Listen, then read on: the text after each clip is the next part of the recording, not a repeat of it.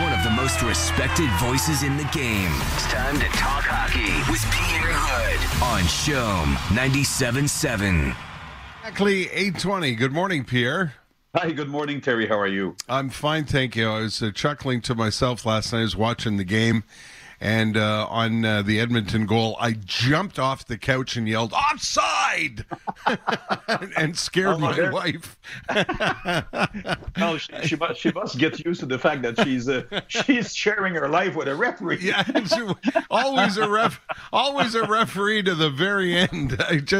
I was so glad they challenged it, because it was, to me, you know, even in regular time without slow motion, that was clearly offside. Oh yeah, it was. You know, when you call the game, and especially from our new platform, Terry, I've got a bit of an angle. So I'm always very careful not to be too quick on talking about offside and this and that. The challenge on the KK goal, I knew would be a tough one for Dave Tippett, because this was also a clear-cut new application of the new rule. Yeah. You know, the rule that says that the skate doesn't have to touch the blue line anymore. It just can be above the blue line. That was clear. But I think that even calling the goal, the McDavid goal, I kind of knew it was offside, because it was so clear-cut. And, you know, that's why those replays are made now. Yeah, I was glad they challenged. And speaking of your new position, Pierre, I wanted to ask you about that, because watching the game last night, you know, they do that long shot just before the period starts. There's that long shot of you guys, and it looks really cool, but it also looks really weird. What's it like up there? Well, you know what? This is what I like about the human nature, Terry. You adapt, right? Yeah. You always adapt to a new reality. So I guess that Mark and I, we found our groove in this platform. Of course, it is weird, because when Stéphane directs this shot, the camera is way above the rink at the other end of the Bell Center, so it gives time for this very slow close-up on us. And of course, you see the empty seats, and you see the immensity of the Bell Center that looks so huge without spectators. But I'll tell you what, Terry, we've been doing about 15 games maybe from the Bell Center so far, and we found a rhythm, we found our niche. Mark and I, we both invested in a small heater because we're freezing cold.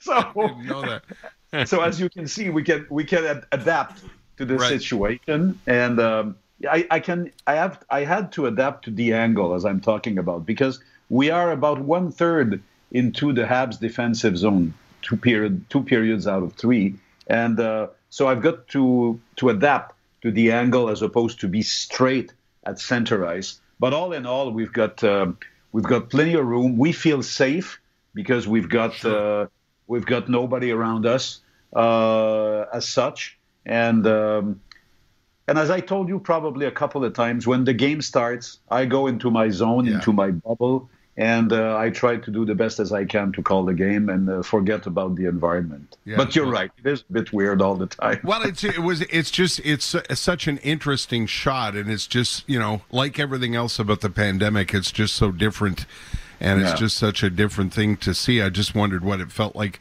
to be up there, and as you said before, what a privilege for you guys to be able to call the games and be in the rink.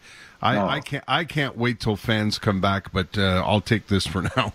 Yeah, well, the players say the same thing, Terry. They had it with playing with no spectators. Yeah. Of course, there are a few spectators here and there in the United States. We all understand the delicate situation we live in Canada with the variants and with the increase of transmission throughout the country. I think that it is wise to be patient, as you said. Well said, as a matter of fact. In the meantime, let's appreciate what the players are giving us, because they go full throttle throughout the league, and I guess there's a lot to be thankful for. And we learned pretty quick last night which kind of Canadians we were going to get. We said rusty or tired, and or rusty or rested, and boy. 18 seconds in, we realized they really enjoyed the rest. They played a good game, Pierre. They really played a good game, Terry. And you're right. It started with the first shift of the game, and I guess you just said it very well. It's two concepts opposing each other: rusty or well rested. And obviously, well rested is something that was beneficial to the team. I think that the older players, when they go through, and especially the older players, if they play a lot, and of course I'm thinking about Shea Weber and the other veterans of the world of hockey, when you do play those games repeatedly against the same opponent and in a very compact schedule, it takes its toll. And it's not like you had training camp after summer break. It's not like you had those preseason games. It's not like you can spread your efforts throughout the lengthy schedule that we have usually. It's just the fact that you have to go all in every shift from day one with basically no training camp and especially no preseason games. So it's tough on veterans, on big size players. At the other end of the equation, Terry, it's tough on young players as well, because young players, they do so much and sometimes they do too much to try to excel and to try to make a statement in the NHL repeatedly. And I think that when you go a little bit away from the game, both physically and mentally, look at how KK was flying on the ice last night. Yeah. And Nick Suzuki also certainly benefited from this break, this unplanned break. So I think that now we've got some sort of a lesson, right? If we had to choose, we would probably choose the break, although it was certainly tough to swallow when it all happened last Monday.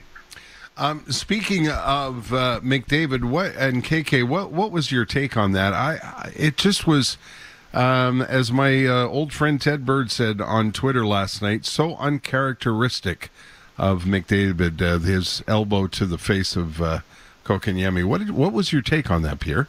Yeah, well, when I saw the play live, I may not have seen the overall gesture. My task is to follow the puck, and when the puck was gone, my eyes are gone with the puck. Yeah. And I just saw the end of it, and I saw KK on the ice, and I saw KK having a little hard time to get up. And it's when we saw the replay, and I would say the replays, that we say, oh, wow, what just happened there? Frustration, of course, big frustration. Yeah. And I think that frustration set it in very, very early in the game. Not only because of KK's goal, but I guess that McDavid realized that it would be an impossible task last night. And he's that type of player. Now, I'm not trying to support his gesture, and I think that if you're Connor McDavid or if you're Zach Kassian, the league should look at every single doubtful play with equal sights, right? Yeah. They should forget who the player is. Yeah, they won't. No, they won't. And the other thing I don't like, Terry, is that they will react according to the result. Yeah. So KK came up and he was smiling and he was having fun, and that's the sad thing. At some point, I guess that you should be able to analyze a clear-cut, dangerous hit as opposed to the result, but that's the way things are, and you and I won't change that this morning. We agree, eh? Yeah, so, absolutely. But we get to know those very talented players who are also very intense, and they hate to lose.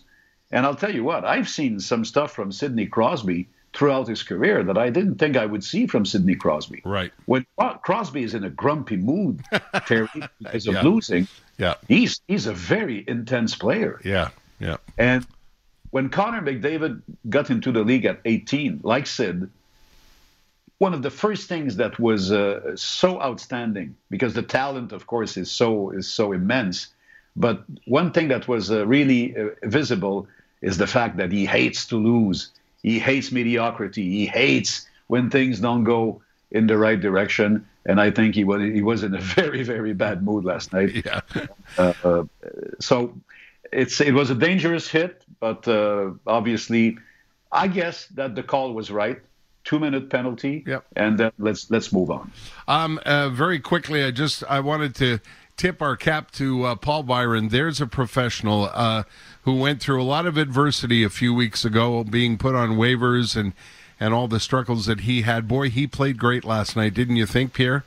Oh, absolutely. I guess last night's game was the Dano line, of course, once again. The three of them, because they did everything well, including making Mr. McDavid and Mr. Draisaitl not look so good on the ice. Yeah, so absolutely. we have to remember that. But you're right. KK had two interesting wingers to start the game, Paul Byron on the left, Artturi Lehkonen on the right, and the three of them had a fantastic game. And you're right. Hats off to Paul Byron with a 2-assist game and many interesting shifts, including 4 hits. I mean, he's one of the leaders in hits with the team, and he's a smaller-sized player. And hats off to Artturi Lehkonen as well, who had most surely his best game of the season. So there are various effects. The rest, of course, but I guess, Terry, that internal competition is pretty good, for a coach. Yeah, no kidding. So, well, Mikhail Frolik was on board last night. Eric Stahl is coming. Tyler Toffoli is skating almost full throttle, almost ready to come back. Ben Sherratt, progress is faster than expected. This is all extra pressure on players to perform. And that's good news, bottom line, for Dominique Ducharme as a head coach of the Habs. All right. Tomorrow we'll talk about Ottawa, and I would like to close with this. I know Mark embarrassed you last night during the broadcast, saying congratulations to you on your nomination for your award. Congratulations, Pierre. Thank you very much, Terry. I appreciate it. As I say, I'm after Suzanne Lucci's record. I know you guys had fun with that last night too. You're such a humble man. How many times? If it's the Artist Award, how many times have you been nominated? I think I'm nearing 20. I guess it's 18. Okay. I won once. Yes. Because there was actually no nominees from the other network. So so that's why I refer to Suzanne Lucci. Yeah.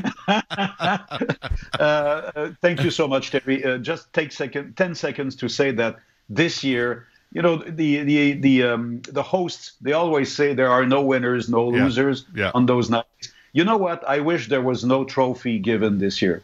I wish it would be an opportunity to say hats off to the wonderful television industry and to all of us who have been doing our jobs with more pressure, with lots of difficulties this year.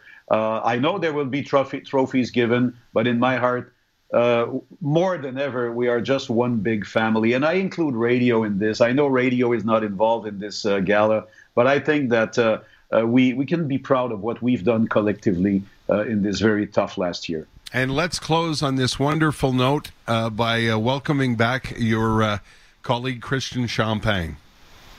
Just an amazing story. I spend my day with a wonderful lady who is a cancer survivor herself. And we once you go through this process, I'm sorry, Terry.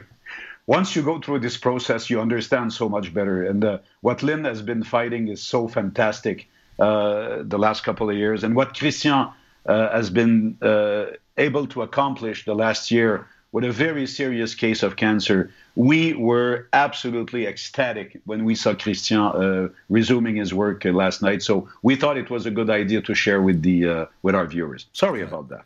No, beautifully said, Pierre. Absolutely beautifully said, and wonderful of you to welcome Christian back last night. Let's talk about Ottawa tomorrow, my friend. Yes, I will be from the nation's capital tomorrow, so I'll have an eye on the Parliament as I give you my pregame report from the hotel. All right, enjoy the 417. Yeah, well, I have lots of music to listen to. Okay, thanks so much, Pierre. Okay, bye. Talk to you tomorrow, Terry. Okay, see you tomorrow. Pierre Houde is with us every morning, a little extra time this morning